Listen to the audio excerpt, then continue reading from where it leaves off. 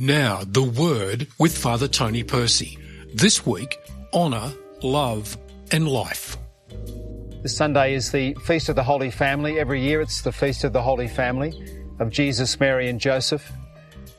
Jesus, the word means the one who saves. Joseph, God will add. And Mary has had different names given her, but she's always depicted in blue. It took me some years, probably because I'm a little bit slow, to understand why she was depicted in blue. And that's because the sky is blue as far as I can see. And when you look up at the sky, it just fills you with great hope and wonder. And I'm sure that's part of the mystery as to why the colouring is always in some way blue.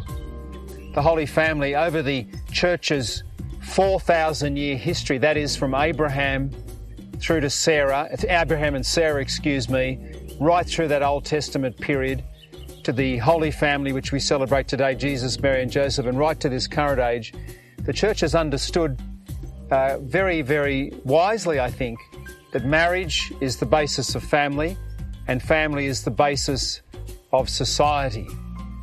We always benefit from great leaders. We can think of some incredible leaders in Australia's history, some of the founders certainly, some of the prime ministers, some of the civic leaders, men and women who've done incredible things in Australia's history and culture.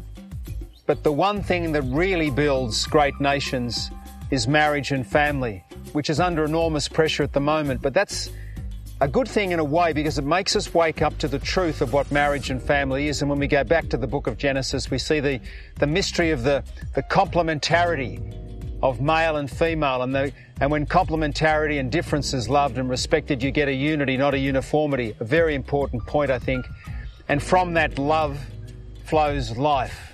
God has entrusted to us the mysteries of love and life. That's the best way to see this feast. So each of us now can take stock as the new year is about to begin. How can I honour love as the new year begins in a deeper way? And how can I honour life as the new year begins once again?